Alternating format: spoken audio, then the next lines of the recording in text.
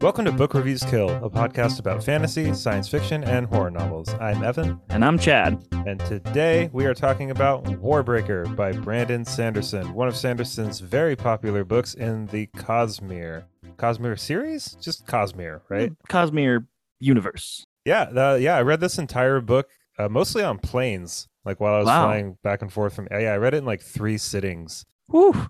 That's chunky for this book. It was like 670 pages. Yeah, but Sanderson just makes it so easy. Dude, the pages do melt away. They really do, and in a way that I don't really experience with hardly any other books. Like you're kind of looking at it, and it's like, oh, 300 pages. All right, yeah, here we go. It's the mark of like a really good author when you can just enter that, like how quickly you can enter that zone where you kind of come out of it an hour or two later, and you're like, wow, I read 250 pages, and I didn't even realize I was turning them.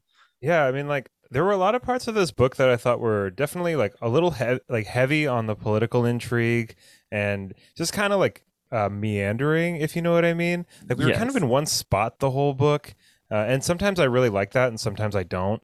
Through all of that, though, he definitely really has a hold of your hand, and at no point in the book was I like confused or you know what I mean? Right. I had like a very good grasp on what was going on.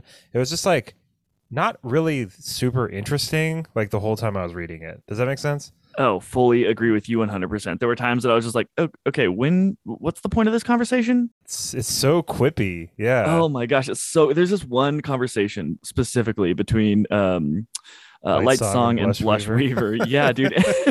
Like which one? Dude. So they're at one of the big like meetings of everybody, and they're talking about how the only way to bring out her true form is by ignoring her because it makes her all riled up. Yeah, that was and then it like brings out, oh my gosh, dude, it's like 3 pages long, and it's just him then being like, well, but in order to really bring out your true self, the best way to compliment you is by ignoring you. And she was like, what? You don't like my form? And he was like, oh, I was just like, oh my god, it just goes on and on. I think Sanderson really likes that, which is important. You can kind of feel it. Like I think a more refined, much better version of that is Wit from Stormlight Archive. Yes, I think that's like way better. The Stormlight Archive is just Sanderson really pushed himself with those books.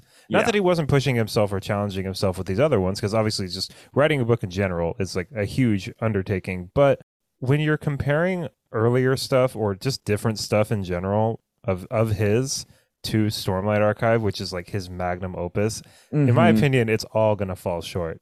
Like I agree, and that's mostly speaking to how good Stormlight is than how bad the other stuff is. Right. You know, I don't really think there is such a thing as a bad Sanderson book.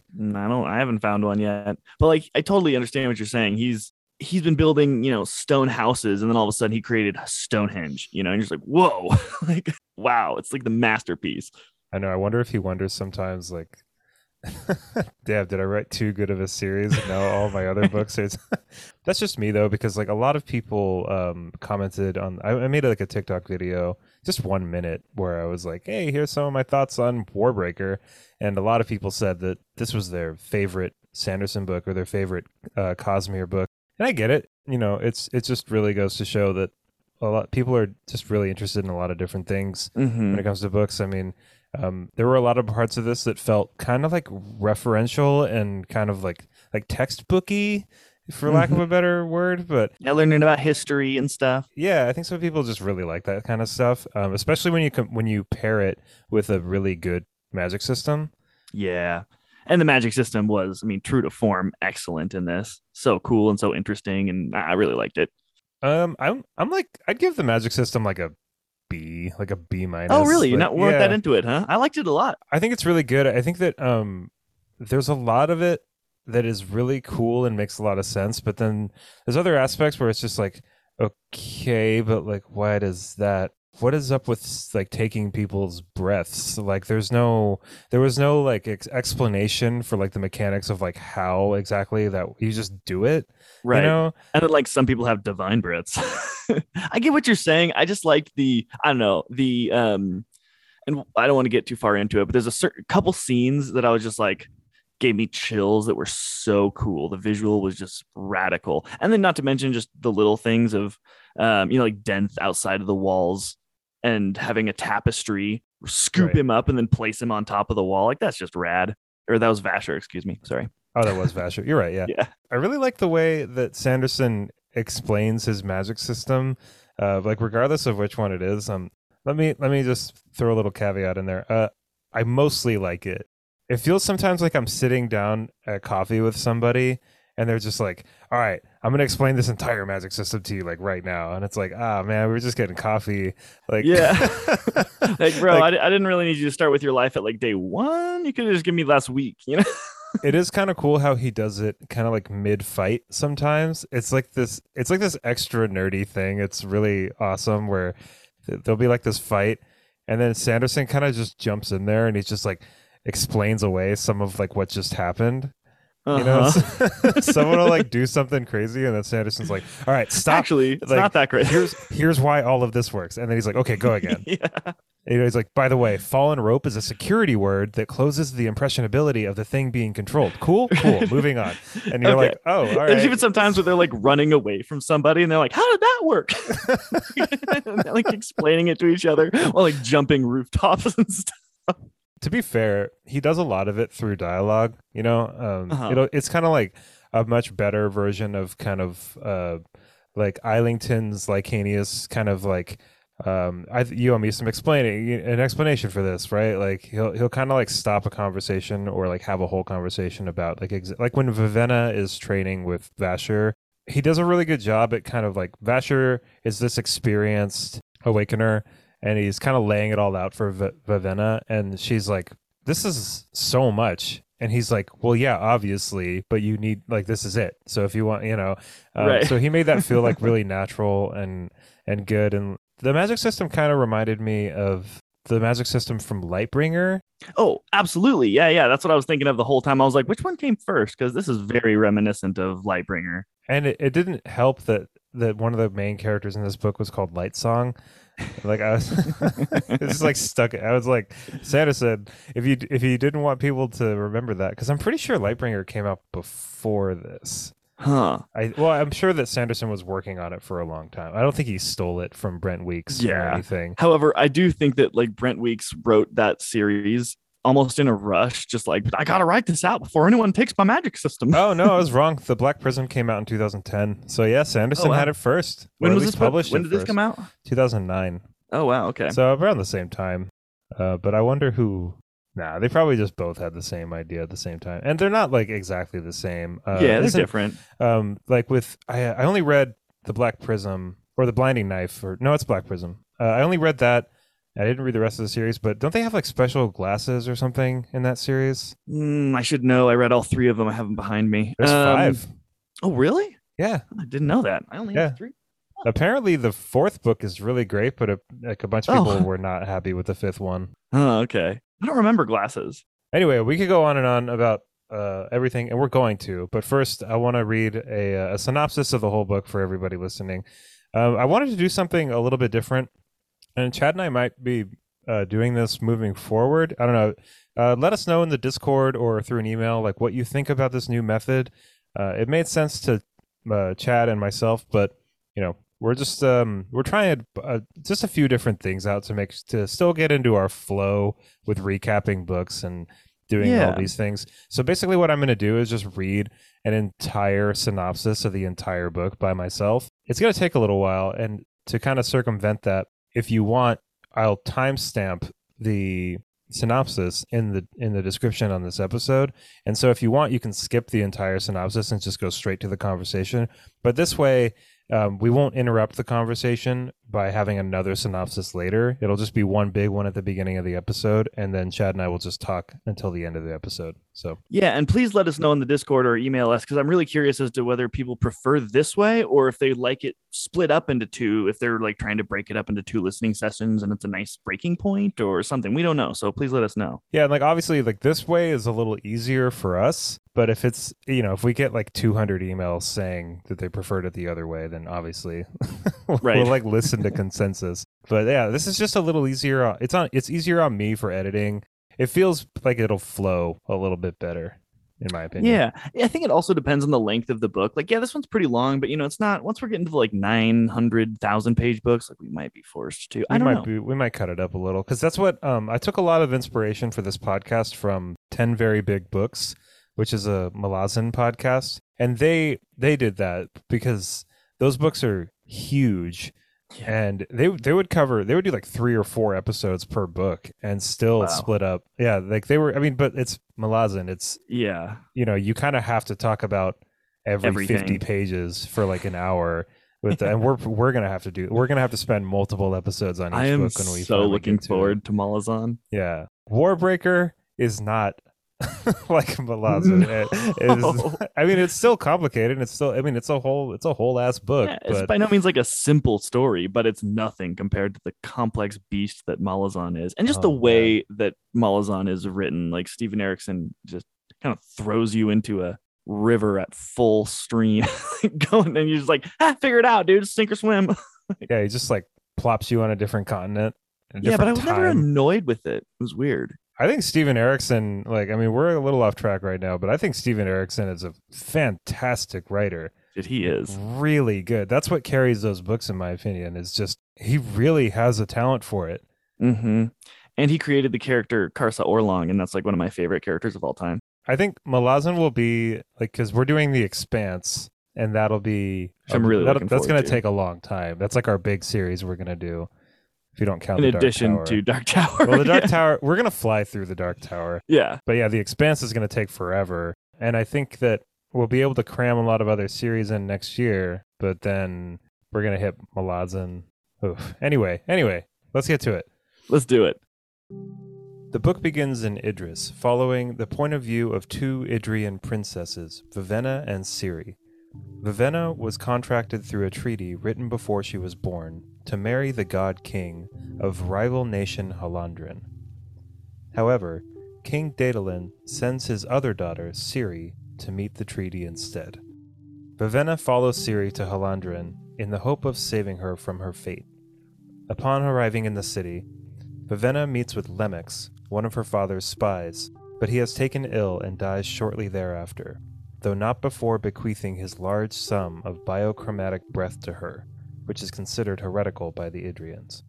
Vivenna joins up with Denth and Tonk-Fa, mercenaries that were under Lemix's employ, and together they begin making guerrilla attacks against Halandrin's supply depots and convoys that will hopefully give the Idrians an advantage in the seemingly inevitable war. Ciri, after spending many terrified nights waiting for the God King to procreate with her, finds that he is not actually the menacing, frightening god that she thought, but has actually had his tongue cut out by his priests, making him nothing more than a figurehead. Though he is intelligent, he possesses a childlike outlook because his education was withheld. Ciri teaches the God King to communicate by writing, and over time they learn to care for each other and fall in love. However, Ciri believes that the priests are secretly plotting to kill her and the God King if she produces an heir, and fears that Halandrin will soon launch a war against Idris. Ciri finds a potential ally in the unorthodox god Lightsong, who is plagued by nightmares of war and is struggling to discover his purpose. Back in the city, Vivenna discovers that Denth and Tonk-Fa are not working for her but against her, having been hired by an unknown third party to instigate the war with Idris, and she barely escapes their custody with her life. After hiding and living destitute in the Idrian slums of Halandrin for weeks, Vivenna is taken in by Vasher, a mysterious man who can use his biochromatic breath to awaken objects, an art at which he is incredibly skilled. He wields a sword called Nightblood, a weapon created in a biochromatic experiment which possesses sentience. Together, Vivenna and Vasher work to undo the damage done by Denth and avert the war. Vivenna convinces Vasher to try and save her sister Ciri from the God King's palace. However, Vasher is captured and tortured by Denth, who is revealed to have been working for the God King's Tankal servants, who are trying to incite war between the Idrians and Halandrin so that they can take the city for themselves. The Pankal servants capture Ciri, kill many of the God King's priests, and throw the God King in the dungeon. Lightsong and many of the other gods are taken captive as well. The Pankal, having gained the commands to control the city's undead, lifeless army, send them to attack the Idrians and start the war. However, Lightsong, imprisoned in the dungeon alongside the God King, sacrifices himself by giving the God King his biochromatic breath. This heals the king, giving him his tongue back and allowing him access to his godly cache of biochromatic power. The God King uses his magic to save Ciri from the Pawn-Call servants, just as she is about to be murdered. Meanwhile, Vivenna uses her own budding biochromatic powers to break into the God King's palace and free Vasher, who kills Denth. Vivenna and Ciri are reunited. However, even with the God King's near unlimited power, the lifeless army cannot be stopped. Vasher then reveals that he is actually one of the 5 scholars, ancient beings who originally discovered the commands for using biochromatic breath, and bestows upon the God King the code to awaken the city's secret army of nearly indestructible Dedenir lifeless soldiers, which have been hidden in plain sight throughout the city as statues. These soldiers are sent to destroy the lifeless army before it can reach Idris. While Ciri and the God King begin a new rule and life together, Vivenna joins Vasher as he sets out on another quest to a distant land. So, right off the bat, man, King Daedalin, you're just throwing one of your daughters under the under the bus. Yeah, here. whoa, brutal. He was like, "Well, I can't send Vivenna." Like, And he's she's definitely so picking awesome. favorites. Yeah, and it doesn't even like. There wasn't even any kind of like That much real logic. reason behind it. Yeah, he was just like, I like it's her. just- It's just gonna Ciri's have trouble. to be Ciri. Yeah, Ciri's. Oh, those damn headstrong girls. You gotta send them out. You know, Vivenna's too pure. And you know what he ended up doing? He ended up losing both of them. Because, like, you know, skipping way ahead, Vivenna does not return to become, because his only reason that he gives is that, like, Vivenna would be like the queen that the country needs, you know. So he's like, I need to save her to be the queen, which she will definitely never be. Was there a reason that Vivenna didn't contact Daedalin like at any point during this book? She didn't even really try, did she? No, she mean, sent I him feel one like letter. At one, she did. So she left a letter for him. I mean, I think there was like a line somewhere where it was like it wouldn't have worked or something. Or Yeah, he's like, he would just send people to come get me, and like, I don't want that. Yeah. Oh, I was very surprised that Vivenna turned out to be such a main character. I mean, if not the main character of the whole book. I'd say she was the main character of the whole book. Yeah. I agree completely. I did not see that coming at all. I thought it's like, nope, we're going to go off with Ciri. She's just there to be like the kind of controlling, like perfect older sister that she has to live up to, you know? Right. Then we never really see her in the book. Yeah, I was kind of surprised. I was like pleasantly surprised to see that Vivenna had like, it was just nice to like see Ciri kind of like go off and then have Vivenna follow her. I was like, oh, this is the story. Okay, cool. This is, yeah. I was like kind of buckled in then, you know? Yeah, at first I was kind of annoyed, honestly, because I didn't really like Vivenna. And so I was like, I don't want her to be the main. I don't want to read tons of pages. Then she really comes around. So I was not annoyed. I get the feeling that Sanderson doesn't like any of these characters. Like, at least not Vivenna. Like, yeah, no, man, he unmade her. Yeah, that was brutal to read. So brutal. When she was kind of like slumming it there. Dude, for a little bit. So that was rough. Really difficult to read. That was really rough because, and he kind of does it with Ciri a little bit too, where he kind of like puts these two women like through awful situations, and then they kind of like berate themselves for being stupid. Yeah, you know, and it's just like, dude, lay off. Like, oh yeah, my it's like, god, actually, like got a really bad hand dealt to you. Jeez, it was just, yeah. But it was necessary for Vivenna to become the person that she needed to be and like fulfill her ultimate potential. You know, she needed to see things from the perspective of the beggars and the street urchins and stuff. I think it kind of gave her a whole new outlook on life. And she, like, you know, when he hands her pants at the end, she's like, oh, I don't even care. You know?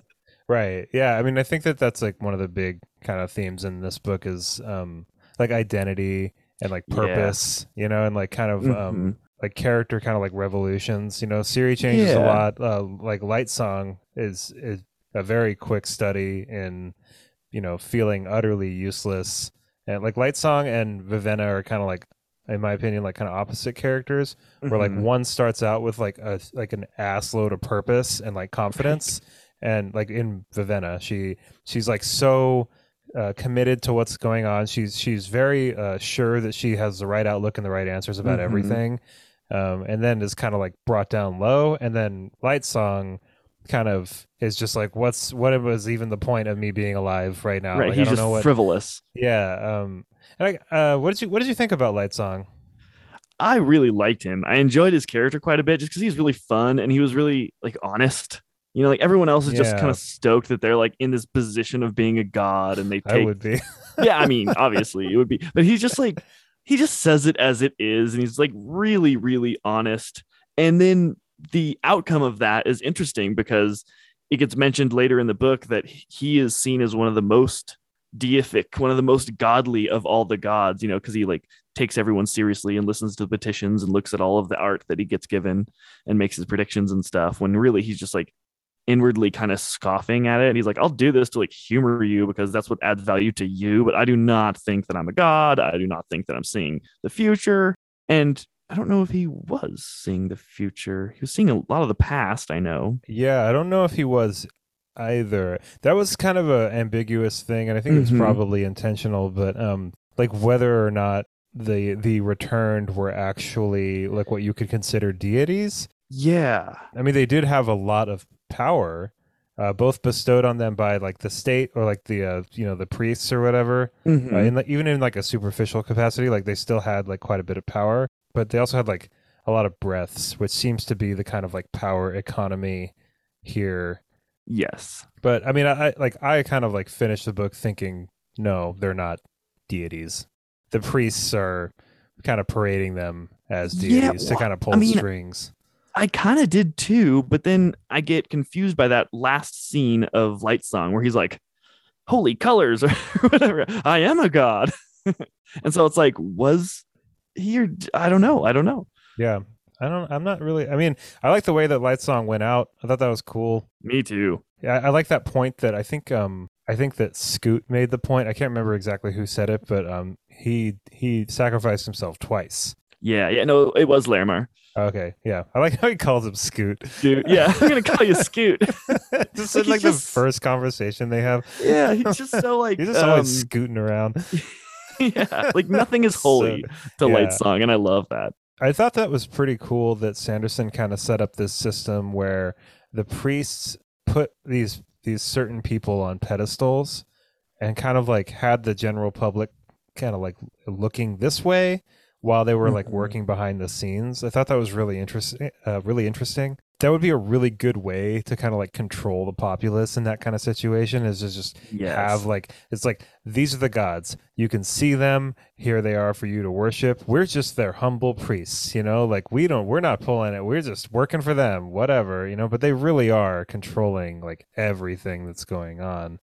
One thing I didn't really super understand was like, and maybe you could help me out with this, but to me, this is one of the things about the book that felt a little bit like fabricated just in service of the story and didn't really feel like very like natural or like logical. Halendrin is like so hell bent on going to war with Idris. Right. There's multiple examples of like why this isn't a good idea. Was it the pawn call like kind of like pulling strings the whole time, or were the pawn call like using that conflict for their own gain and just happened to be in a better place to take advantage of it? Or like what was that? That was like I the one thing in the book where I was just kind of like, where's like the line here? Where's like the through line connecting everything? I just didn't see I it. What do you? think it was that the pawn call, you nailed it on the second one, that the pawn call saw a crack and decided to make it wider because I think it was kind of always understood in the Halandran society that like, we have these Idrians, they're off in the mountains, they're the rebels.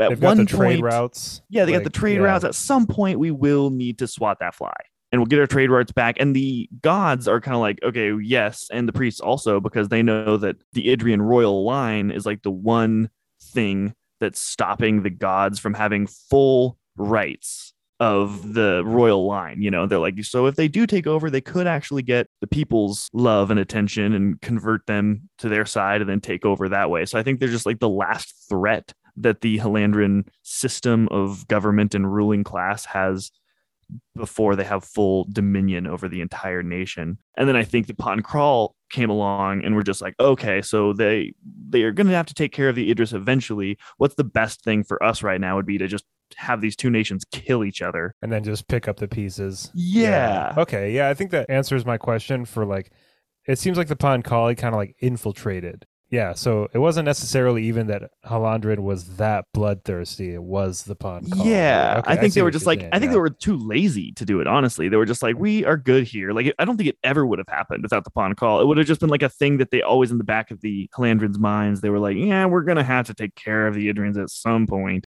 That's kind of expanded on. There's a conversation that Vivenna has. I think it's, I don't know if she's like talking to herself or whatever, but I just remember she was so absolutely 100% certain that Halandrin and Idris were going to go to war. And then her Right. and Denth kind of like were working to put a thorn in Halandrin's side, but really all it did was exacerbate the situation. Totally. And she kind of realized like, oh, did I just like help this along? And this was probably not Yeah. as, it wasn't as sure of a thing as I thought it was going to be. Right. She was like, it's definitely going to happen. Thus, what can I do to make it as good of a scenario for the Idrians as possible? When really it like wasn't definitely going to happen. She was exacerbating it by making them, and even if someone says to her, I think someone says to her, like, you have caused, your efforts have been really pushing the whole city towards the war because they think, right now from the Halandrins' point of view, they're like, we're basically under attack right now with all of our caravans and our food getting messed up. And That was clever. That was really good. yeah, It's funny, like talking through it with you, because like reading it, and I was kind of like, and then I talked through it with you, and it's like, oh, that makes a lot of sense, actually. Yeah.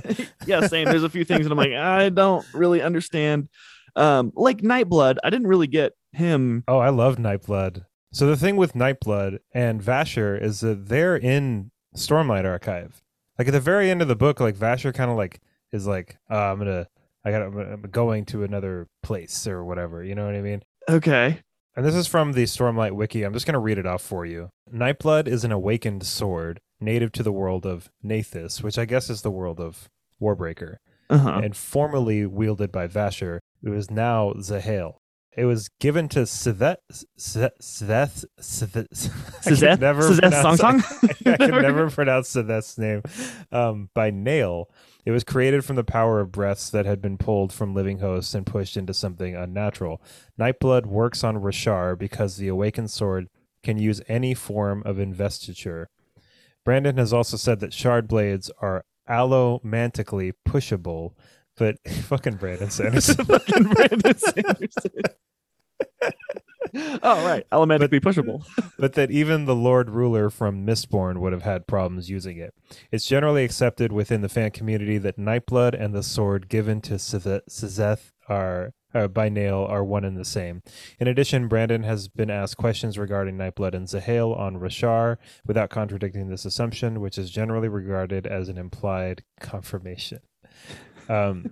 Vasher, and I think that's another thing that people really like about Warbreaker is that it kind of like Vasher and Nightblood are kind of like in Stormlight Archive, and so it's Right. just, like Cosmere is like this whole big interconnected thing. Right. It's like a universe, right? Right, Different so, planets and stuff. It's kind of like Ursula Le Guin's Hainish cycle, and then even like Stephen King's whole, all of his work. Well, not all of it, but a lot of Stephen King books have like nods to the Dark Tower. Oh, okay. I'll point those out when we read the Dark Tower. But it is really cool when you're kind of invested into something and you can see it's like the Marvel Cinematic Universe or whatever. Right. It's just cool like when there's different something has nods. depth. Right, exactly. And depth not just in the book, but in the other books that don't seem connected, but they actually are. That's like really fun to nerd out on. But It is. Nightblood, I mean, I thought Nightblood was awesome. That was like Nightblood is probably my favorite part of this whole book, personally. I kind of agree with you. There's certainly a major element in one of my favorite scenes, which we'll get to a little bit later. But I was confused why Vasher would keep him around and not, I guess to protect anyone else from using him. I mean, it seems like a really useful sword. Yeah, very useful. But I mean, Nightsong is basically a child, right? He's just like he's always like, yesterday, it happened yesterday. And he's like, he has no concept of time. Like, no, but I mean, I think that as far as I can remember, it was basically commanded to destroy evil. And so then it like begs the question, okay, like, well, what is that? and of course that would be a problem. And he was like, yeah, so we just talked long and hard as to what command to give the sword, and it was destroy evil. It's like, you didn't think, like, define our terms here. I just liked how single-minded Nightblood was. It was just fun. It was a nice kind of like departure from a lot of the quippy political intrigue and just like all this like people just kind of lounging around like talking about war and all that. And like that stuff was fine, but then you've got Nightblood who's just like, I'm here to fucking kill everything. Super And it was bloodthirsty just, sword. and it's like the dynamic between like Vasher, who's like really like level-headed Mm-hmm. and pragmatic, and then he's got this total out of control sword that is really useful but kind of a burden too. Right. That was all really well He's done. like babysitting the sword, basically. Like he uses it. And I mean, Yeah. I love how he uses it because he's a brilliant fighter, of course. But he's like, why would I take risks when I don't need to? And he, every fight begins with him just chucking a blade into the middle it's a good idea. of a group of dudes. And it never really got explained. Well, maybe you can explain this to me. Since Nightblood was destroying his command was to destroy evil, if anyone who picked him up was evil, then Nightblood would just like force him to kill himself and the people around him. Is that what was happening? I think that's, and it seemed like it was always scabbarded. Yeah. Also, did you notice that? Always scabbarded. Yeah. It was only drawn once, which is one of my favorite scenes of the whole book. Oh yeah, that was wild. Yeah, wild. Oh my God. When he just like turns all those awakened or lifeless into smoke, like, and then he's like hacking through the walls. Oh my gosh, what an awesome! That was one of my goosebump visuals. That was just so radical. yeah, I will say the Sanderlance definitely happened. Like you can always rely on the last like 100 pages of a Sanderson book to deliver. Oh my goodness, and it really did. It really did. I wish it had delivered like 200 pages earlier. Yeah. Personally, and that's like my biggest gripe with the book is that it really felt overwritten and long. Mm-hmm. And I read it in like I tore through it because Sanderson is just that capable of a writer. But man, it was just like there's so many conversations I got done with, and I was like, "Yep, didn't need that one." And maybe in all fairness, like maybe you did, right? Maybe but so. Maybe I think that there were some conversations that probably could have been combined into like one nice meaty conversation instead of like spread out over the course of 3 chapters. And, obviously Sanderson knows what he's doing, but I just felt like the presentation of this book was just it's like a little all over the place and like a little sloppy and but definitely by no means bad. No, I'm glad that I read it, but it just especially because the name was Warbreaker, right? I expected a lot of war and a lot of breaking. There was no war. Well, very little breaking. Light Song is the Warbreaker, right? Right. Light Song Warbreaker, right, or whatever. So like that all made sense. And it's funny broke how the title path of the book to war. Like he prevented it. Which is I get. It's just funny how the title of the book makes sense in like the last 4 pages. Like, okay, I don't know, I kind of kept waiting. I was just like, okay, is like Vivenna like breaking war or something? Like, me too. What did you think about Denth turning on Vivenna? Were you fooled? Fooled completely. Me too. Completely. Yeah, but I got it. So I always had a hunch that Tonk Fa was a animal killer. Same. I was just like, there's something weird about him. He gives me creepy vibes, and the fact that he's not good with animals, like that does not explain why his animals keep dying. Like he doesn't feed them. Like I was like, there's something weird there, but I was so caught off guard by that. When oh my gosh, I got kind of scared. Like it was a pretty cool scene and like a raw, terrible scene when she goes into that safe house. She sees Parlin like in the chair. Yeah, in the chair, all like bloody, and just like at that instant I knew exactly what was happening, and I was like, oh no. But it was like, you imagine just like going down, you just like stepped into hell. You come down there, your best friend or a good friend of yours is strapped to a chair. You realize that you've just been a fool being led along by these people, and then boom, the meaty hands of freaking Tonk Fa and Denth close about you. That was wonderfully done. Yes. Like so many good red herrings there, right? Because like the way the Vasher is written in the first few chapters, at least, I mean, even in the prologue, he seems like the actual antagonist. Absolutely. Here. Like, he kept kind of popping in and out every now and then and just doing like sketchy stuff. Yeah. And then then Denth is having a conversation with Jewel, and they're kind of talking about Vasher. And the way that they talk about him, he seems just like this cold, like horrible killer. And I was duped. Like I really was. I was like, well, he killed Arsteel, so he's got to be a bad guy. Right. And we don't even know who Arsteel is. Like, yeah, like he killed Arsteel. Arsteel was great. He's a really good duelist. I've seen twists coming in books before, but this one got me. It Yeah, totally got that me. one got me, and then at the very end, the whole Blue Fingers thing totally got me too.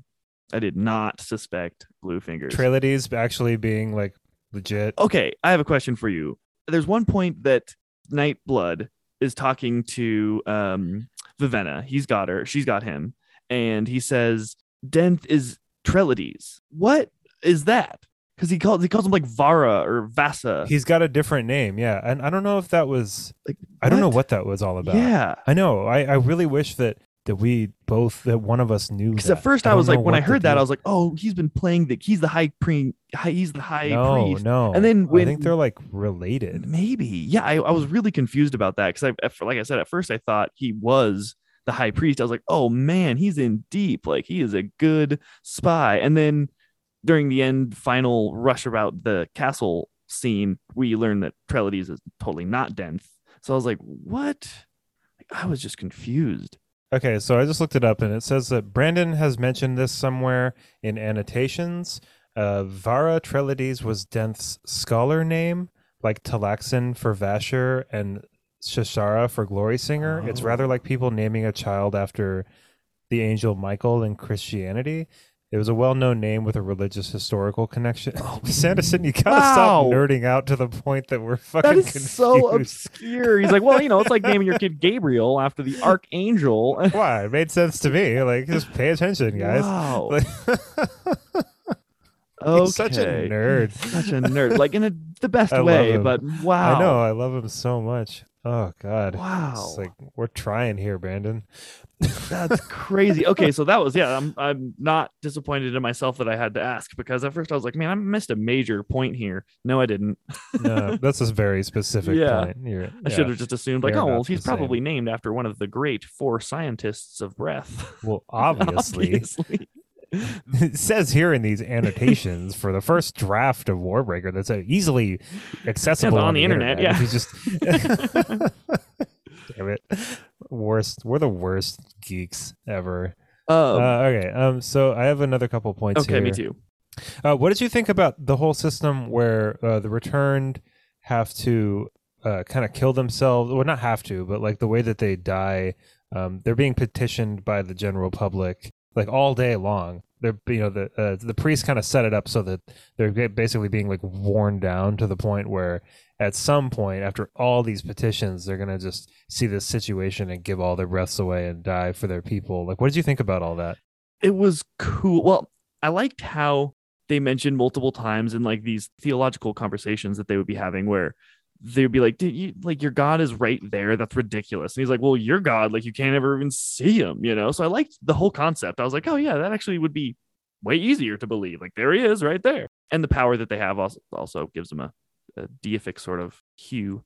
But I don't know what I think about that. I mean, if I came back as a God and could live forever, first off, I would definitely find a way out of there, not just be like chilling forever. But it would be really hard for me to give up my godhood Just to help like one person. And I mean, they said that like, some of them like cured plagues and stuff. So it's like, okay, that's pretty cool. Right. Yeah. I think that was kind of that was what made it a little more complicated of a situation. Because at first I was like, there's probably more good that you could do alive than dead if you actually had that much power. Right. Even though you would be able to help one person's situation if you really are that capable and this deific, and it's like, then maybe is deific a word? I think it is. Yeah. I think deific is a word. Yeah. Nice. But yeah, if you really had this much power, helping one person out. Yeah, that would Totally. But like also probably help a lot more like people basically out by being immortal. alive. Yeah. And maybe you can answer this for me. Can the returned do awakening? Because we never saw them do any of that. No, I'm pretty sure only the God King can. Okay. Because he has extra breaths. That was weird. Yeah, I didn't really know what the situation was there because they have breaths. Right. They have the one breath that takes them to the fifth heightening. Well, and some of them can do awakening for the lifeless. Right. They have like commands. So I don't think that the gods were ever taught commands. Okay. But then I think that except for Blushweaver and Mercy Song or Mercy whatever, Mercy something. I think it was Mercy Song. Yeah, that sounds right. And Light Song all have the commands for their lifeless armies. Did the All-Mother have it? No, it was... Yeah, it was those four. Okay. It was the All-Mother, Mercy something, Blushweaver, and Right. Light Well, Song. Blushweaver didn't actually have any. She wasn't assigned her any. She just, She obtained yeah, she them. obtained them from two people. And what did you think about the All Mother response to Light Song when he's like, "I want to give you my codes," and she's like, "No, you have avoided responsibility for so long. Here, have my codes, a hole." Yeah, that was a weird thing. It was weird.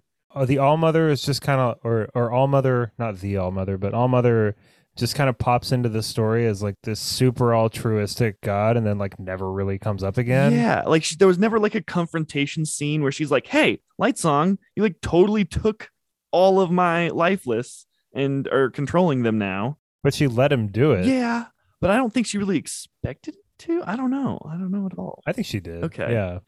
That was just weird. Like I was expecting All Mother to come back in some sort of way, but then she just didn't, and it was like, oh well, good thing you were here, I guess. Yeah. You know, I mean, I don't know. Something that caught me by surprise. I constantly thought that Blushweaver was bad. She's like, she wants the war. She's Oh yeah. pushing everyone for war. She's trying to collect all the power to herself. But I was wrong on that. She's not bad. She was just afraid of losing her position as a god.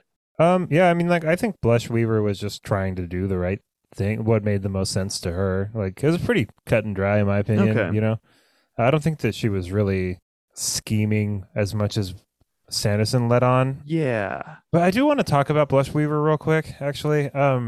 One of the things that I'm not very fond about Sanderson's writing is like his weird habit or fascination, rather, with having like women dressed in scandalous Oh my clothing god. and doing scandalous things, or at least what would be considered scandalous in this setting.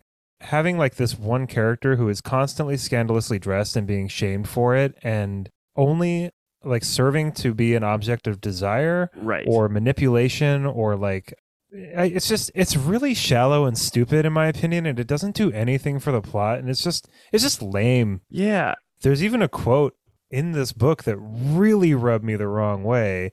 It was that it's amazing how much better she looks when she takes the time to respect herself. Yeah. That's ridiculous. Okay. And it's like, I know that it's a fantasy world and stuff, and we can have this conversation all day long about like authorial intent and whether or not we need to bring like societal blah blah blah into like our fantasy worlds, and like that's a whole giant conversation. But at the very least, don't be so objectifying.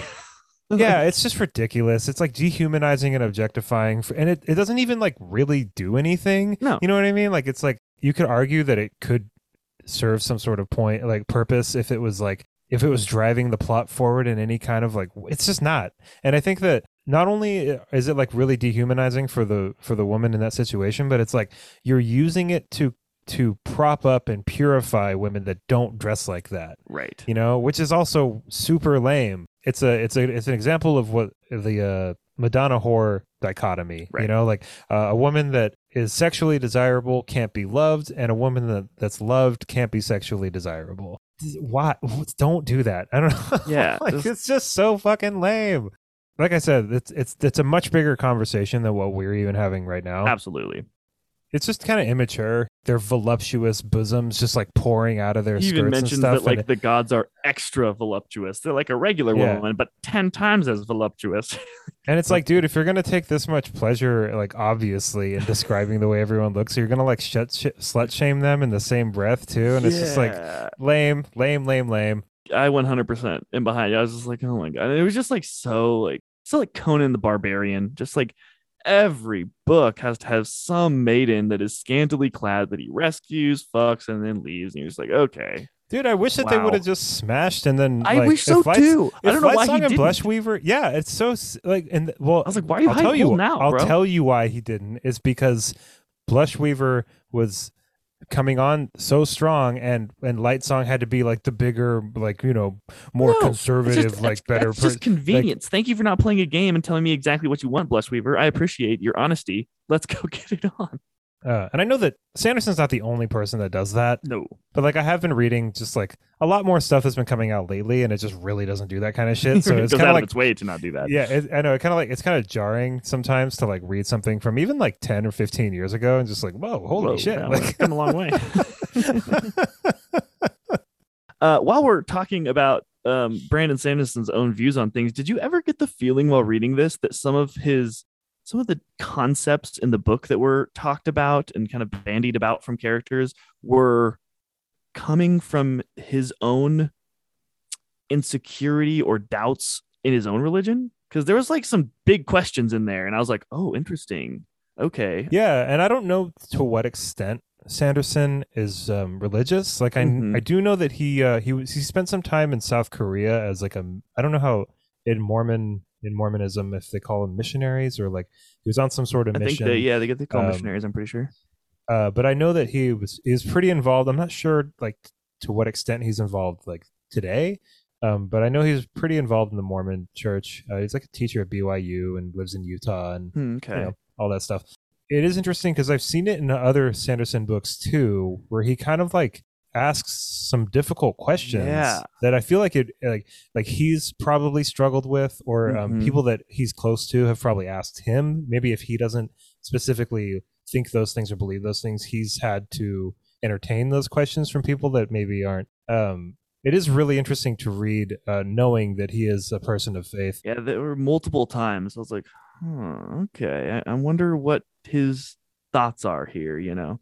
And, he has lines like the Allmother says, imaginary things were often the only items of real substance in people's lives.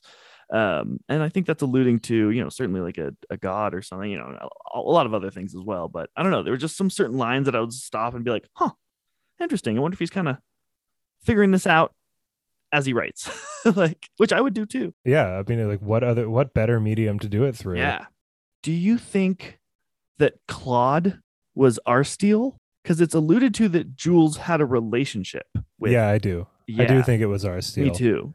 It would make the most sense Yeah, because totally. he's like capable. He's not like a regular lifeless, and there's a reason that they keep stitching him back together. And Right. like, She like took his whole guts out. yeah, he's our steal. Yeah, There's no he's got way to he's be. not. And it was alluded to that she was in a relationship with him. And then she's really close with Claude. And he kind of has these like little glimmers where she's like, is Claude thinking? What? They're Like, all close with Claude. Like he's like part of the crew. I'd be really surprised to find out that that's not. I'm not even going to look it up. I'm so confident. okay, me too. Me too. I just really got this. I was like, I'm pretty certain. I'm going to ask Evan because it's an interesting little tidbit, but I'm quite certain that he also is Claude or is Arsteel. So, what did you think about the Pon call, Bluefinger's betrayal, all of that? Like, what did you think about all of that? It definitely caught me by surprise. I guess I was surprised at their. I mean, the whole story element just caught me by surprise. I thought Bluefinger was on the good side, so very cleverly done. But it did seem a little like they were really passionate. Like Bluefingers obviously gave his whole life to that goal, and he mentioned that after the Pon Call who send out the army have sent the army, they take poison and they're going to kill themselves so no one can undo what they've done. It was like, man, they're really committing hard to just like, okay, our plan here is to get these two people, one of them that is oppressing us and the other one that like probably would oppress us if they were in power, to just fight each other, and then we can just kind of live happily and peacefully on the side. It's like, are you a self-sustaining nation? Like, do you grow all of your crops? Is this going to affect your economy? I bet you it is. I bet you it is. Like, I don't know. It just seemed like very like a self-destructive way to gain freedom. I mean, it seems like the Pon call were kind of a more oppressed class than either Adrians or even like lower class Halandrans. Right. Oh You yeah, know, definitely. so like maybe their mentality going into it was like we've been brought so low, like we can only go up from here. Like, you know what I mean? Like Yeah. it's like we'd rather have like kind of a kingdom of the ashes kind of Okay. situation, that and be able to kind of like start over without either of these powers like being in power, Right. which makes a lot of sense It from does. their perspective. They were just so close to the inner workings of the kingdom that my goal at that point would have been to like start putting Pon Crawl into the priesthood, starting taking over the people who really have the power and control what's going on, as opposed to stirring the pot a Like lot. literally murdering like thousands of Yeah, people yeah, like yeah. whoa. But maybe they had been maybe like it didn't go into a lot of detail about the Pon call, but like maybe they had been brought to a low enough point that their efforts at infiltrating a government as powerful as Halandran probably would have taken so long. Like they weren't willing to let that oppression like continue for as long as it would have taken when they could have simply let these two countries have it out. Like, and Right. then that would be like, it's like a shorter term Hmm. solution. I wish it had gone into a little bit more detail about the pawn call, Me too. because I Like, think that would have made I think it would have made that twist like a lot more not necessarily, because one of the main things about it is like that conversation that Lightsong has with Siri, where he tells her, like, he gives her that advice to like be average. right. Like, no one will look at you if you're average. And I think that you could have pulled off keeping the pawn call average while still kind of like going more in detail about their history and kind of like their place in all of this, and because it would have made it a lot more impactful when that twist Yeah. happened. Because I was kind of just like, oh Oh, yeah, that's a thing. yeah. Okay. Yeah. I guess they would want to rise up, I guess. Okay. Yeah, But yeah, you're right. It wasn't very like, oh, of course that's their plan. It was just like, oh, okay, these people group that hasn't really been talked about very much. All of a sudden, they're like in the main thoroughfare of the story. It was just like a little like sudden, and it's just a weird way to get your freedom. Like, what was their next step? hold power. I I guess. don't know.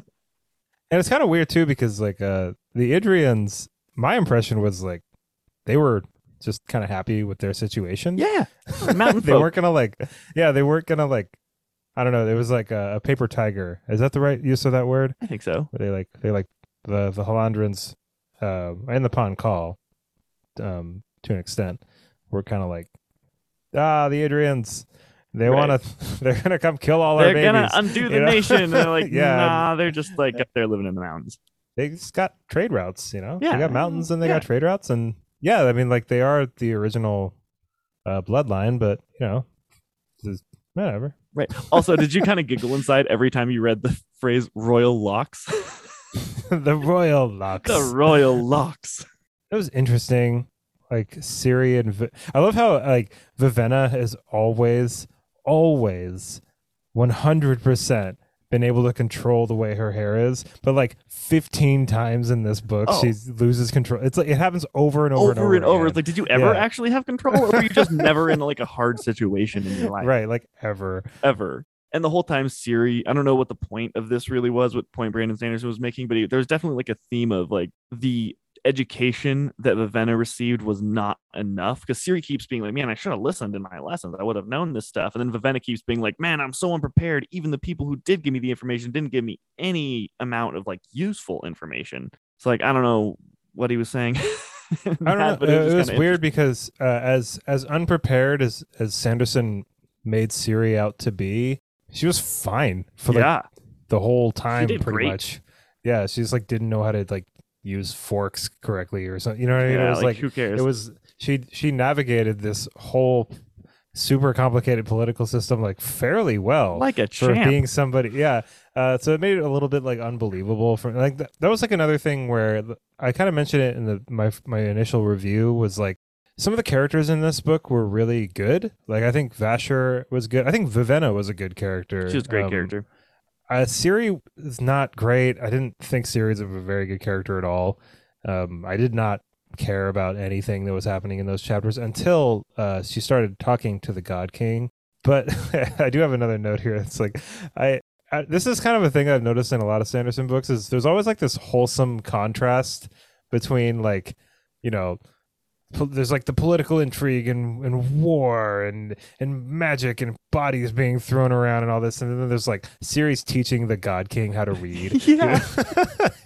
And even like It's like it like in one part of the book we have some people's killing each other, mercenaries like suffocating the army, subverting the army, and then over here we've got phonics lessons. right, and like even in Stormlight there's like it's like all these, the high stakes, like there's storms ravaging the planet, and there's odium is about to unleash like the hordes of like, and it's like, and then Adolin is like teaching Shallan how to dance, like it's just all these, I don't know, I really like the contrast there. It brings people, It's makes them real.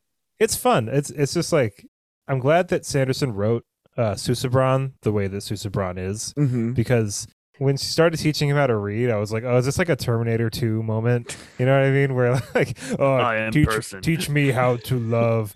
Like, Yeah. I never learned how to read. Like, I Yes. didn't want that to be the situation. And I'm glad it wasn't. Like Susebron, he was complex in a simple way, if that makes Yeah, sense. no, Like that does make sense. However, I do think that he was like a little contradictory sometimes, his character, because he would say things in their conversations that required like a really huge knowledge of like the inner workings of people or like his peoples.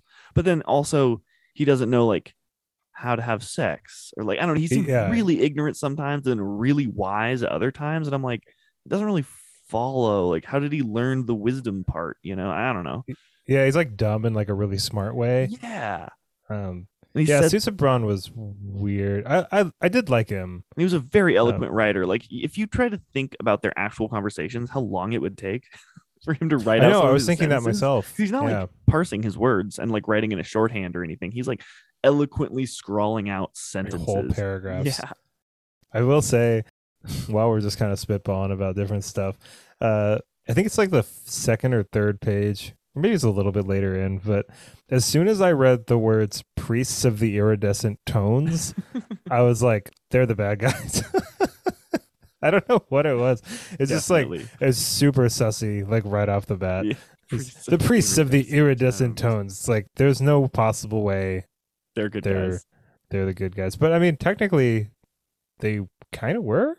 Mm-hmm. Like I was just super suspicious the whole time, but that maybe that helped along the twist at the end.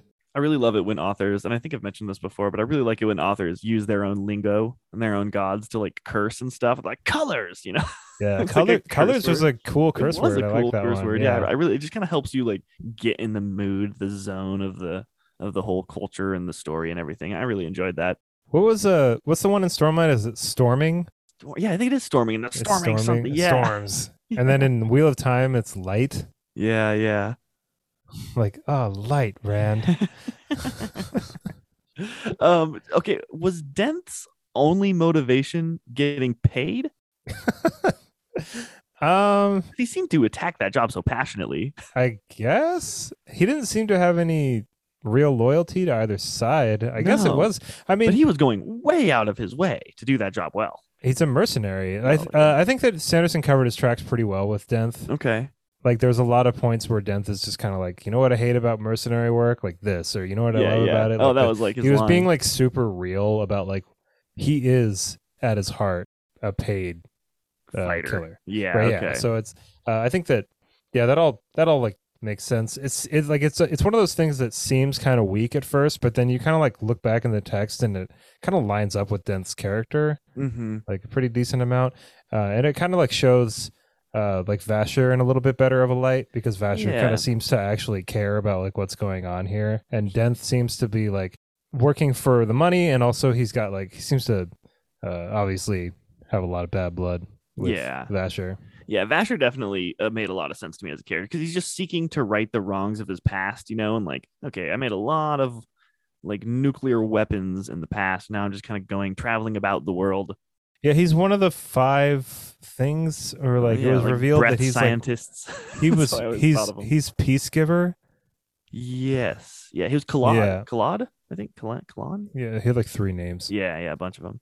Yeah, but like by the end of the book, I was just kind of like, yeah, sure, I guess. Yeah. Like, Okay. All right. Yeah. Sure. He had all the I liked the statues. They were pretty cool. However, it would be, I don't know. Can you wake up one? Can you just wake up one? Because that would have been a helpful ally a few times. yeah, I don't know how Sanderson wrote this, but it felt a little bit like a Deus Ex Machina kind of thing, where like he kind of like went back through and like littered in some scenes of like Vivenna noticing these statues, Yeah. And and they like always like dress I don't them. know, like it just seemed a little bit like, oh no, the lifeless are on their way to Idris. What are we gonna do? And it's just like, I know what we'll do. We'll send 100 statues after, or 1,000 or whatever, like Right. statues after them. They'll They're take really they'll hard to take care kill. of it. They're Like they'll made run of like super stone. fast. They'll run super fast. They'll go Yeah. take care of it. They'll figure it out. And I mean, It's with like the last that, like 3 pages. yeah, we better right. bet that the God King doesn't like that Susebron doesn't decide to like go on a war killing conquest after because he's got it's an army of giants made of stone. Yeah, like, I was wondering that indestructible. myself. Like he could be regretting that decision 50 years down the road. Well, and like Susebron is super powerful, Yeah, and it kind of just leaves it at like he'll be cool. yeah, I think it'll be good. When I was looking up this book, like both reviews and kind of like snippets of things I wanted to talk about on the internet, everywhere I looked, it said Warbreaker #1. Hmm. So I wonder if there's like a sequel. Like if there was a sequel, like what do you think that would be about? I think it would be about Vivenna and Vasher, their Like the kind travels. of in between them eventually getting to Rishar. I don't Yeah, know if uh-huh. Vivenna shows up in Rishar. I didn't see anything about that. Yeah, I don't know either. But yeah, I would think that it would be because like they do kind of end it on like a well, I heard that there's this, emperor over here who's using one of the like I gotta go stop him, and they set off to go find what's over the horizon. I would read a whole book about Vivenna and Vasher Me too. and Nightblood. Yeah, they were great. Dude, so one of my favorite scenes was Susebron saving Ciri on the altar. When he Oh yeah, comes in, that I was kind of got good. like a Doc Ock vibe with all the like Yeah, all the the wrappings. tendrils. Yeah, the Yeah, tendrils, and he's like walking like a spider, using them all. He's kind of floating. That's how I pictured it in my mind. Where he's just like hovering in the middle of this like massive cloth that's just like spidery legging all over the place, and he's just like taking dudes out with like his tapestries and stuff. Just so cool. They mention at one point that you don't like where there is a heightening that Susebron is at, I'm pretty sure, where you don't actually have to physically or you don't have to verbally talk to awaken something. You can do it mentally. yeah, And but then he Susebron like maybe gets just his was never tongue taught back, that. and then I don't. Like, how did he know That was awakening? I don't know. that was like another thing that like just about this book that I was just like less than impressed with. It was a really complicated magic system to the Yeah. point where I felt like there were a lot of kind of like almost throwaway lines to kind of like sew up weird like plot Right. holes He's like, with oh, the magic also, system. when you get to the seventh heightening, you have intrinsic awakening control. Like, it's just natural to you. You're like, oh, okay, that's how we knew. Like, okay, fine. Yeah, I don't know. Like a lot of it started to just kind of sound like gibberish to me after a little Mm-hmm. while. It felt like a really awesome idea that just wasn't implemented very well, other than just making it look like a Marvel movie kind of Right. at certain parts. Like I felt like the magic system just didn't have as much consequence as it could have. And it did have some, obviously. I'm not saying it was meaningless or anything. And there were parts of the plot that relied on the complexity of that magic system. But like, I don't know. Yeah, I don't know, because it did, they're like at one point Dent is like, yeah, we've all gone drab once or twice, we need the money. I'm like, okay. So like breath isn't your soul, it isn't your spirit. Oh, do you think that it was Jewel who gave her breath to Claude? Think he Yeah. has her? Yeah, Yeah, I okay, think that's okay. what it I like just but had that like thought. that's another thing too. It's like you kind of like created this consequence, but like there's no real consequence there. Yeah. Like being drab doesn't really seem to do anything to you Yeah, at just like all, candy bars you don't taste know? as good. Okay. Yeah. Your car doesn't start right the Yeah, first time. okay. Like I mean, it's because that was a big thing with the Returned is that they're taking in like one breath from one person a week or whatever, Mm-hmm. and it's like this monstrous thing to do Right. The allegedly, but Idrians are like, you're like also consuming souls. yeah, but also it's like doesn't seem to really affect anybody. And so, in fact, some people are stoked about it. Yeah, You I know? mean, but then when Vasher's explaining breath, he like refers to it as life. I'm pretty sure, like every living Yeah, thing, their but life is. It's yeah, like what? but like show that. I mean, like Jewel was able to have like this 100% like articulate, passionate conversation with Vivenna about her religion. And it's like, all right, but aren't you like half alive or something? I don't like. Yeah, How are you like this animated right now? I don't know. That was weird. yeah, Like, yeah. I think you nailed it when you said there was no consequence for not having it, but there was a super huge benefit to having a lot.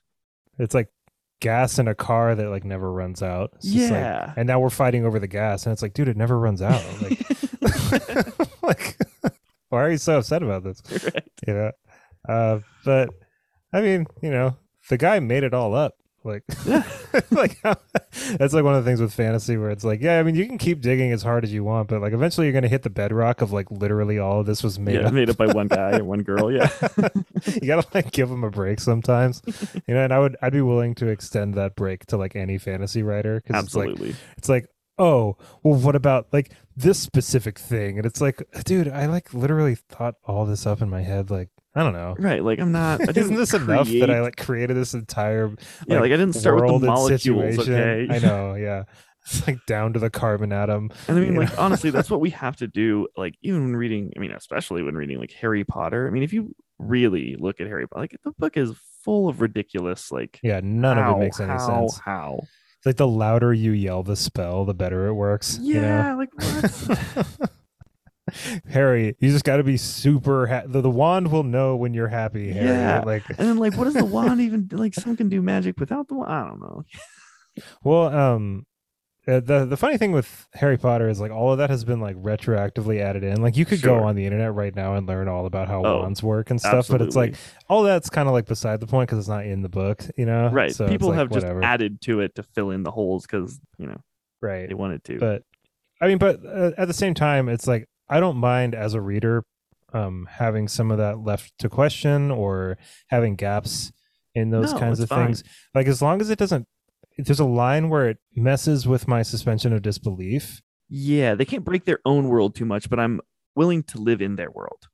Right. And I don't think Sanderson, I think Sanderson does a really good job at like walking that line. Like, I mean, I wasn't like a gigantic fan of this magic system, but I really like metallurgy in Mistborn a lot. Hmm. And I really like Stormlight Yeah. magic system I mean, of Stormlight. like crystal Like, mechs. Yes, please. yeah, yeah, all that stuff is really great. This is, in my opinion, from what I've read of Sanderson, this is the magic system that I like the least. But that's not to say it wasn't creative, because it really was. It's I mean, funny. I some really liked colors. it when I was reading it, and now that we're talking about it, I'm liking it less. I'm sorry, I'm ruining this for No, you. no, you're not. You're not. However, I do have to say that I do not like the representation of the magic system on the cover with the woman like breathing out like this ribbon of color. I don't know. I think Seems it's supposed dumb. to just. I think it's supposed to just show breath I and know, but color. like you don't see breath. I like the cover. I think it's cool. Really, I didn't really like the cover. Who do Oh, you think? Do you think that's Vivenna or Siri? I think it's Vivenna. No, Yeah. it's Siri. She's wearing like a dress, like a really, really nice like queen dress. I don't know. Um, I don't know either. Yeah. Her hair's white. Yeah, because Siri's hair is white more often than Vivenna's. Yeah, I don't I, know. I think so. What did you think about Vasher and Vivenna's relationship? Do you think that there was like a romantic edge there? Do you think there will be like going forward? Like, what do you think about that? I think it's going to happen at some point as they become like closer and closer, but I don't think there was any of that in the book. Like it I was think if more there of like was, it a was very uncle niece sort yeah, of yeah. relationship I mean, almost. I think you could see that she was starting to feel like a sort of kind of budding attraction for him, Yeah. but it didn't seem to be like a two-way thing. Yeah, I At mean, least I Nightblood's didn't like feel he that. likes you. He says he doesn't, but he does. It's like I I didn't know take that's that why I as being like. like he was romantically inclined. I just think he was like, yeah, she's tolerable. I love how Nightblood was like, "She's so pretty," and Vasher's just like, "You don't even know what that He's means." like, you don't have eyes.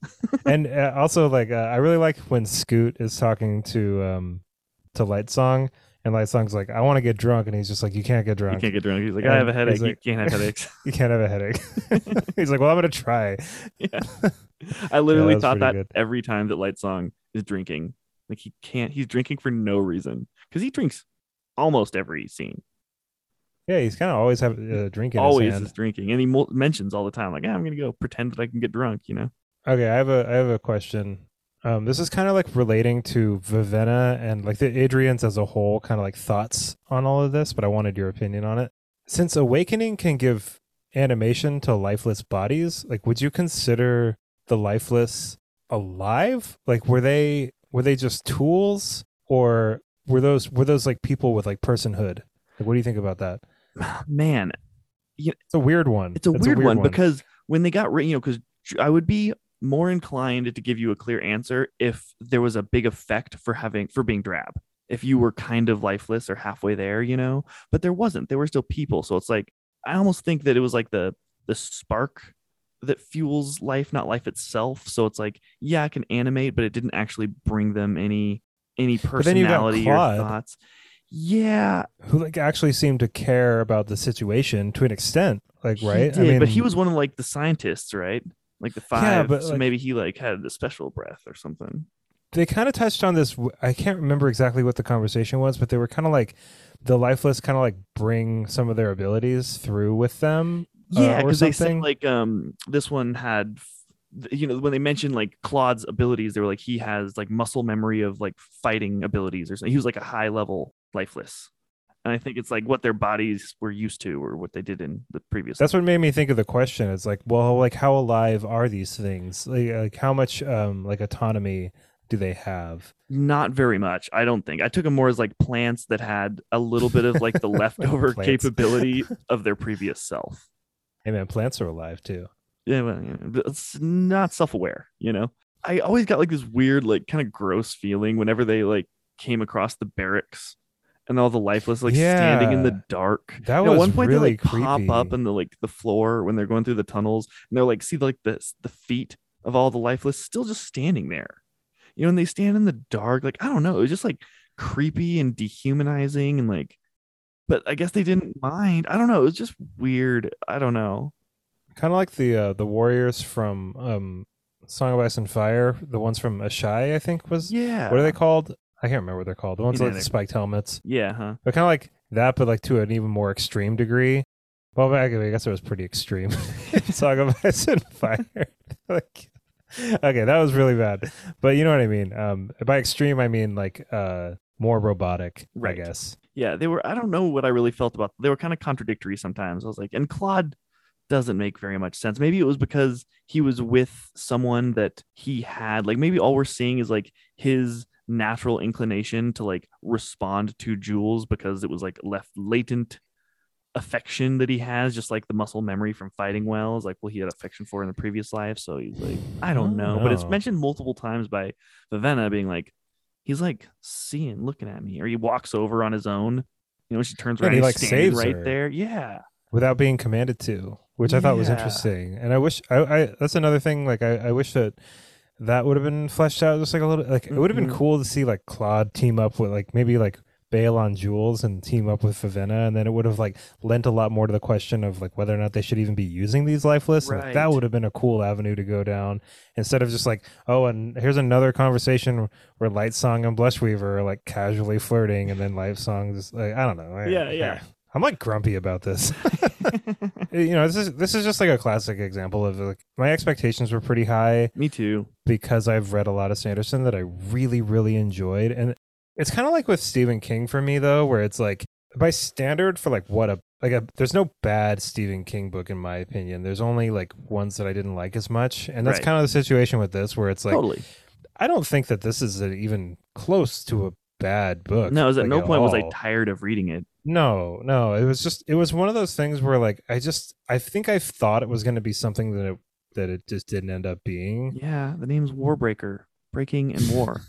I know they should have called it like Yeah, conversations. like blushing and flirting. There's so much blushing. Oh my god. Sanderson, you cringe lord, man. Oh Like, my gosh, dude. In my I did a longer review of it. Just like 5 minutes or something on a little video earlier, and I like read part of the conversation between Light Song and Blush Weaver, and just like, and I'm like, this goes on for pages. Like, 'cause it do you think does. do you think this would be a good show or movie or like an anime or anything? No, Yeah, I don't it think so wouldn't be my either. I first think pick of Sanderson's novels. That's for sure to turn into a film or a show. Mistborn would be really good. Mistborn would be sick. That'd be a great show. Did you read The Rhythmatist? No. It's like a kid that's like really good with like rune crafting. Yeah. That book is really cool. Is it Arithmetic? Nope, There's supposed to be a wish list. sequel to that coming out in a little while. I Really? always thought that would be like a pretty decent show. I mean, obviously Stormlight. I think Stormlight as an anime would be Oh, that amazing. would be sick. I still It'd be really want so to good. read the what'd you call them? The graphic, not the graphic novels, but where it's like Oh, the all the graphic audio yeah, the stuff. graphic audio. Yeah, Yeah, yeah. I've geeked out about that concept so much since you told me about that. I'm just like, oh my gosh, that is so cool. I want to make them. That'd be so much fun. I think there's a graphic audio for this. That might have been a little more fun. I don't know. There's definitely some more Sanderson I want to read, obviously, and like yeah, he is a really fantastic writer and he puts some really good books together. This book just Totally. kind of like missed the mark for me a little bit. I did look up some of the reviews for this. The reviews are so panned for this book. It's like it is really one of those ones where like people love it or they absolutely fucking hate it. And I mean, I'm like right. I would give like if I don't usually give books ratings or anything, but I'd give this like a solid like 3.5 out of 5. Like, Yeah. it's just it's not. I don't like 5 scales. I don't think it's granular enough. But yeah, I'd give it like a 6 out of 10. Oh, really? I go to 7. Think so? Yeah, okay. I mean, Yeah. the writing is really good. I did enjoy it a lot. like you said, the bar for Brandon is so incredibly high that I'm like, yes, it's a 6 for Brandon, but in all other Okay, book yeah. worlds, it's a 7. I'll give Yeah, that I for mean, sure. I used to do a 10 scale rating system, but I decided to just stop. Like I don't like it because it's like I'm already like I mean before the podcast and stuff, I was already relegating an entire hours long experience with a book to like a minute or less Mm-hmm. than a minute. And I thought it would be even more like reductive to To like put it down to to give it one a number. number. Cause like that number could mean like a 7 out of 10. If I give another book a 7 out of 10, I'm doing it for a bunch of different Right, reasons. right. And books are too unique. It's like rating someone's like personality. It's like, yeah, you can divide them into 4 basic subgroups, but like every person at the end of the day is so unique. There's a lot of things in this book that I'm able to really pick apart and say like I have problems with this, or I didn't think this was as good as it could have been. But there's also a lot in this book that's like really like exciting. And shocking. Shocking is a really good word. Like a lot of twists, a lot of Mm-hmm. turns, a lot of growth with a couple characters that I wasn't expecting growth out of. I mean, Vivenna was a total surprise for me. Yeah, like I said, I didn't even think she was going to be even a character in the book, but she becomes the main character and the biggest vehicle for change and understanding and living in the shoes of other people in order to understand them. Like, it just, yeah, she was a great character. Right, like she hadn't even really considered what it was like for people to be living the way that she had to live. Yeah. And it really did affect her personality and decision making going forward in this book, which I love to see. Mm-hmm. Like that's really really cool. I Yeah. mean, that's why, and that's like one of the reasons why like I just didn't really like Siri that much, is because it felt like Siri for me felt like somebody that was capable the entire time, but she just like didn't know how capable she was, and it's just like that's so lame. Like Uh-huh. I don't know, like I thought, okay, so at the beginning she when, kind of did know how capable she. I don't know. yeah, yeah, I agree. She like knew the whole time. Yeah, Like, she's super strong from the very beginning. She's like, she's strong enough to kneel on the ground, totally naked, cold for hours. Like that's pretty tough. which you got to give that to her, right? Like Yeah. that's what Woof. an uncomfortable Oh situation. my Oh my gosh. god, no, thank you. Terrible.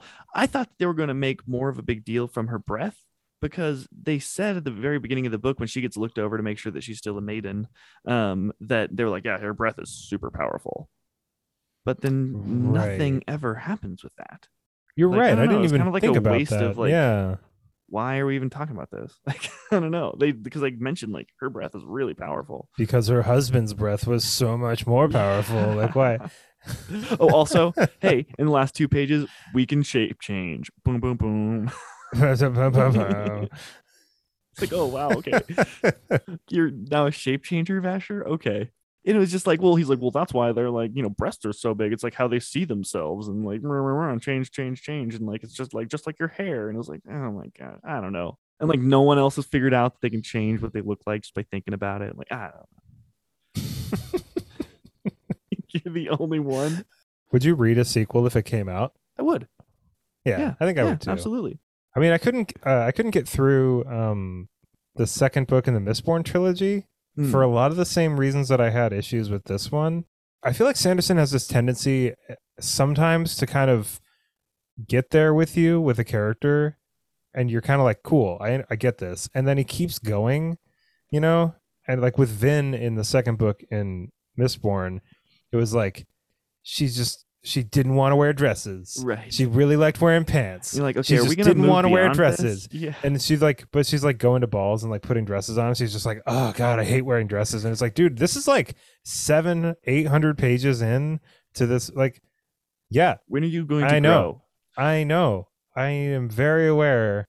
I don't know. It's just like little things like that. And everybody's got their different like pet peeves. And one of my pet peeves in books is when I feel like I understand the character and it just there's not the gap between the character changing along with my expectations of the character. There's like this weird like stagnation period sometimes. Like Joe Abercrombie does it sometimes. Like Joe Abercrombie did it with Shivers in Oh Best Served yeah. Cold, where I he's just just like, want I just want to be a better I just man, want and to it's be like, dude, better, it's been man. 500 pages. Either do it or don't. Right, You we know, get it. like, and maybe that's kind of an irrational pet peeve of mine, and maybe even like not very well founded. But like, I don't know, it just bugged me.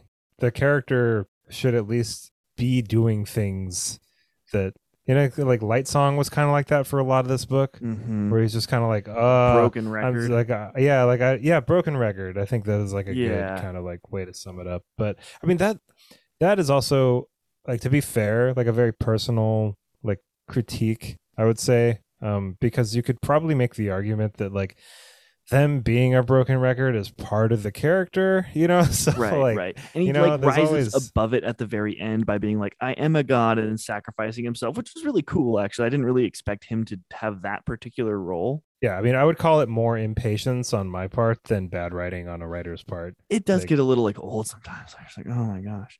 What did you think about Blushweaver just getting brutally murdered? Totally struck me by surprise. I was like, oh my goodness. Because, thought it sucked, I thought thought it it was sucked. stupid because you have this character where you basically assassinated her from the very beginning. You just finished the job at the end of the book. I mean, come on, man. Yeah, dude, no, Why are you you're not gonna wrong. have like? I don't want to like go back off on another tangent about this, but it's like on top of everything that I had already talked about in this episode, you're just gonna like murk her at the very end. Like, it just doesn't do anything for anybody at all. Like, Yeah. she is not constructive in any way. Like, she might as well have just not been in the book at all. You know, like that's how I feel about Blush Well, that's Weaver. why I It's was just like, confused with her. Like, what was her? Is she good or bad? Was she trying to get the thing? That's why I have to think that she was just trying to like control her little kingdom and make sure that she controlled the armies, I guess. So that way, like the Adrians didn't take over and she couldn't be a goddess anymore. I don't know. from what I gather, she seemed to be doing the thing that she thought would bring the least amount of harm for Okay. with the information that she had to hand. You know, Okay. like because these awakened, or excuse me, these returned aren't necessarily like super well informed on like what's actually going on. It's not like she was like part of a plot to like, Mm-hmm. you know what I mean? Like, she was working with what she thought she knew and trying to do the most good, in my opinion. I mean, Yeah. Okay. That makes sense to and me. then she gets fucking punished for it, Yeah, dude. uh, Brutalized. horribly. What happens to Jules? She's just around. I think. I don't really know. She's not anywhere in like the end. And I feel like this with like Elantris too, and even to a lesser extent, like Mistborn. I feel like all these books, I think every Sanderson book combined, in my opinion, are not as good as the Stormlight Archives. And I you agree. can see like a lot of what's going to go into the Stormlight Archives Mm-hmm. like later. Like the Um, writing lessons he learned, like right? Yeah. story, like what's the word I'm looking for? Like elements that shape how the story unfolds. You're like, oh, okay, this is like a not as polished version of what he does in Stormlight Archive. Yeah, I mean, I think those characters in Stormlight are fantastic, Fantastic. really, really good. I mean, like Sanderson gets critiqued a lot for having like pretty wooden characters, and I think I would agree to a certain extent with like some, like there's a few in the Mistborn that are kind of like whatever, and there's a few in this book that are kind of whatever. I mean, I don't necessarily agree with that sentiment that he has wooden characters. Like, Mm. I think every writer to like kind of does in some books and kind of doesn't in some books, but at least in Stormlight Archive, like, I mean, There's like like depth to each one. Dalinar, like yeah, Dalinar, Shallan, Navani, Adolin, Kaladin, like all amazing, excellent, excellent characters. I don't know. I Even just don't feel Sazeth. like, yeah, like I just don't feel like that argument really holds much water anymore. Like, No. I feel like if it was 2009 right now and you only had like a few Sanderson books to work off of, I feel like you could probably make that argument a little bit more. But I mean, you got to give it to him now, right? Like, Oh if that yeah. was his weakness, then it's not a weakness anymore. No. Was Lemex actually bad? Was he actually spending the money frivolously or no? I don't think so. Okay. No, That was I just think that, dense manipulation. yeah, I think that's what that was. I mean, I probably have to go back and read over that scene again, uh, because it was so early on in the book that I don't think I didn't have enough information to really make any kind of call on that.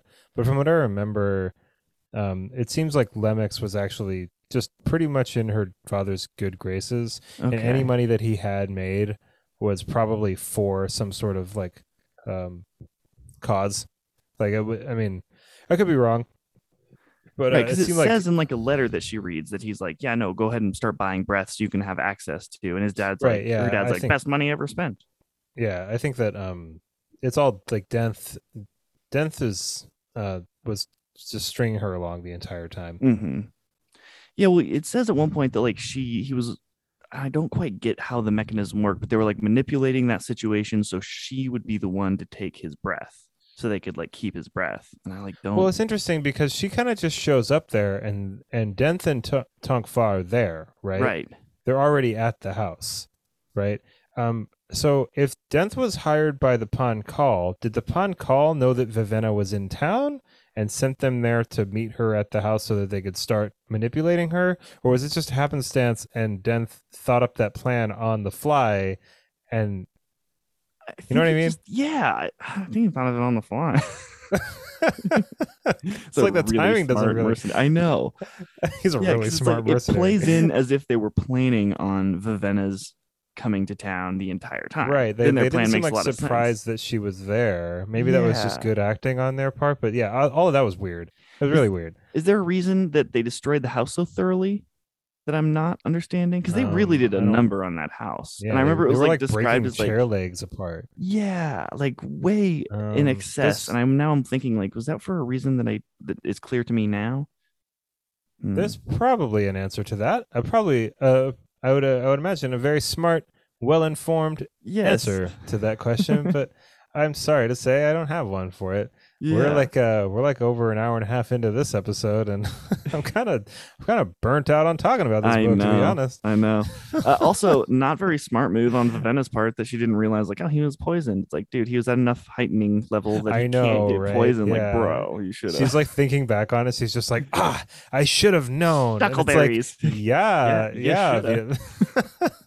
Well, I mean, but what would she have done? Just like deuces, just like pieced out of Yeah. there, and just they would have followed her. And I don't know. Would have It's like gone she lived was in the kind of she slums. was kind of screwed from the moment she got to the city because they Totally. would have like Tongfa and Denth would have caught up with her eventually. Mm-hmm. Like, it was even hard for her to like once they kind of got going, like the whole city kind of knew that there was a second princess in Right. town. Yeah. Okay. Something that I didn't like at all that I was just like, what? Was like Parlin's weird crush on Jewel. That Oh came out yeah, of nowhere for me, and I was just like, what? Like the what? Like, I don't know. It didn't hit with me. yeah. That's like just a little taste of romance for you, Yeah, Chad. I guess. Just a little will they, won't they for the And readers. then like Vivenna's like, oh well, what? Now I can't have him. Like I never wanted him in the first place, but I liked him wanting me. Yeah, then she's like, I thought we were engaged, and Parlin's just like, what the fuck are you Yeah, talking what the about? Like, yeah. yeah, I mean, like, yeah, I guess we were, but like, you know that for your entire life you were He's like, supposed to marry a god, right? Like, did you miss that? right. Like we've never been engaged. It's never been a thing.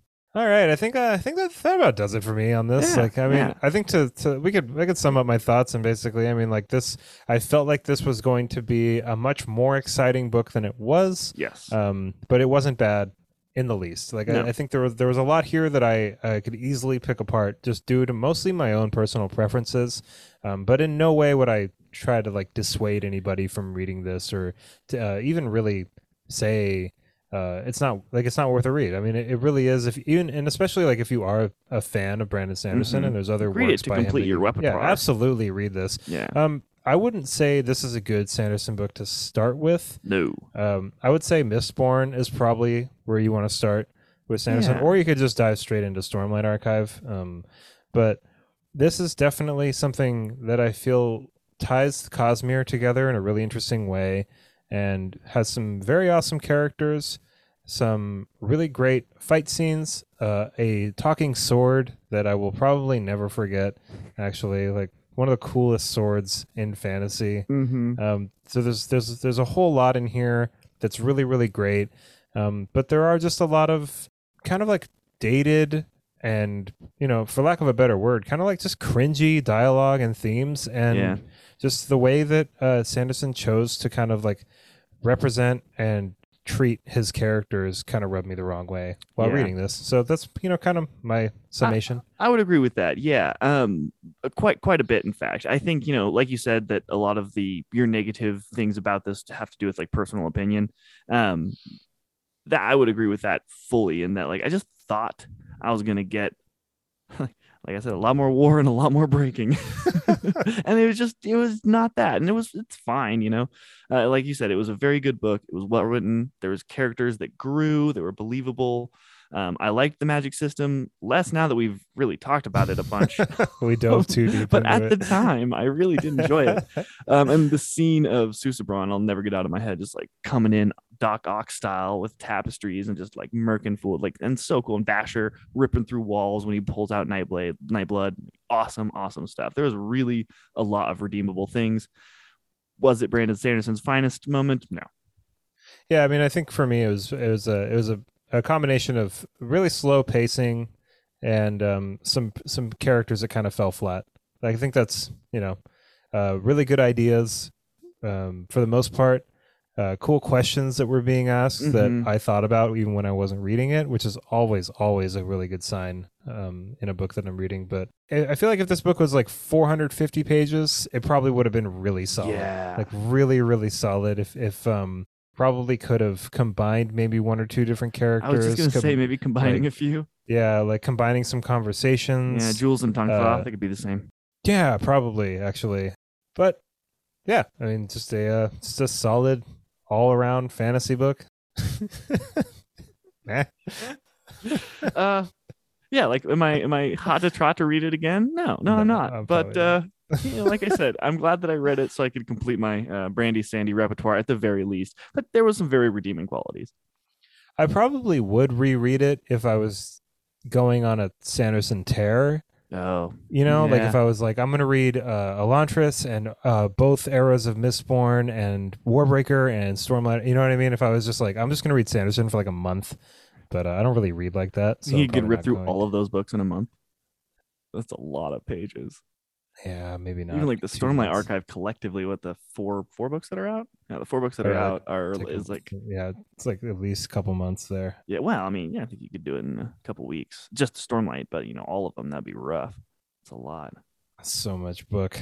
So much. Yeah, book. The guy really pounds them out. Dude, he does. If Patrick Rothfuss could just take a couple leaves out of his book, man, that would be pretty rad. Yeah, I mean, one thing I will say for Sanderson is that you can really tell through the reading how much he enjoys writing. Yes. Like you can really you can feel it.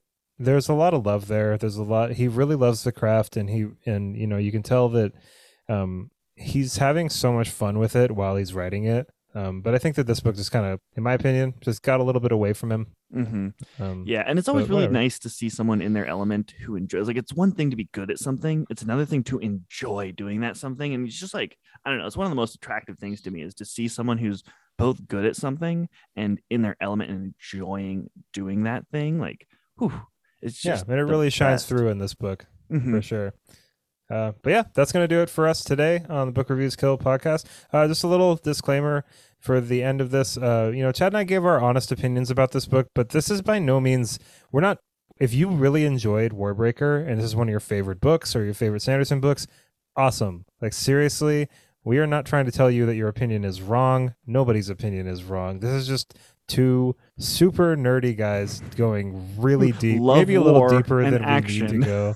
Yeah, maybe we're going a little bit deeper than we even need to go, but this is I'm having a good time. Yeah, me too. But yeah, it's just your opinion and your preferences and the things that you like are not invalid because Chad and I might disagree on some of those things. Like I said, you know, I wanted to make book. Sure people knew that. Yeah, no, that's a good disclaimer. And like, I liked the book more when I was reading it than when I was talking about it. So like, I'm sorry. That's probably no, that's totally fine. No, it's totally fine. You're just like looking back and you're like, oh, yeah, that doesn't really make sense. But you know, it's still very enjoyable to read and stuff. So you know, don't listen to us. If you like that book, freaking love it. That's great. You do you, boo. So that's going to wrap up for us for Warbreaker. I'm glad we got to do that in one episode. That's really cool. I'm glad we got to do a standalone. Yeah, it was nice to break up the series a little bit. And we'll probably do that at some point again in a little while. But after this, look out for our first episode for the Books of Babel. The first book is called Senlin Ascends by Josiah Bancroft. And I've already read the first one, and this is my second time reading it. I love it so much. It's so much fun. And I'm excited to get into it with you, Chad, and talk to you about it. I've been looking forward to this for like 3 months. Yeah, and then after that, we're reading Daevabad. Yeah. which I'm really excited for. And then The Dark Tower. The Dark Tower. Dude, I'm so excited about our lineup. We are reading some Yeah. excellent books. We really are. I'm excited about it too. Oh, me too. Everybody, thank you so much for listening to mine and Chad's conversation on Warbreaker by Brandon Sanderson. Hope you have an awesome rest of your day, and of course, happy reading. Evan, thanks for all of your thoughts and joining me this evening. Bye, everybody.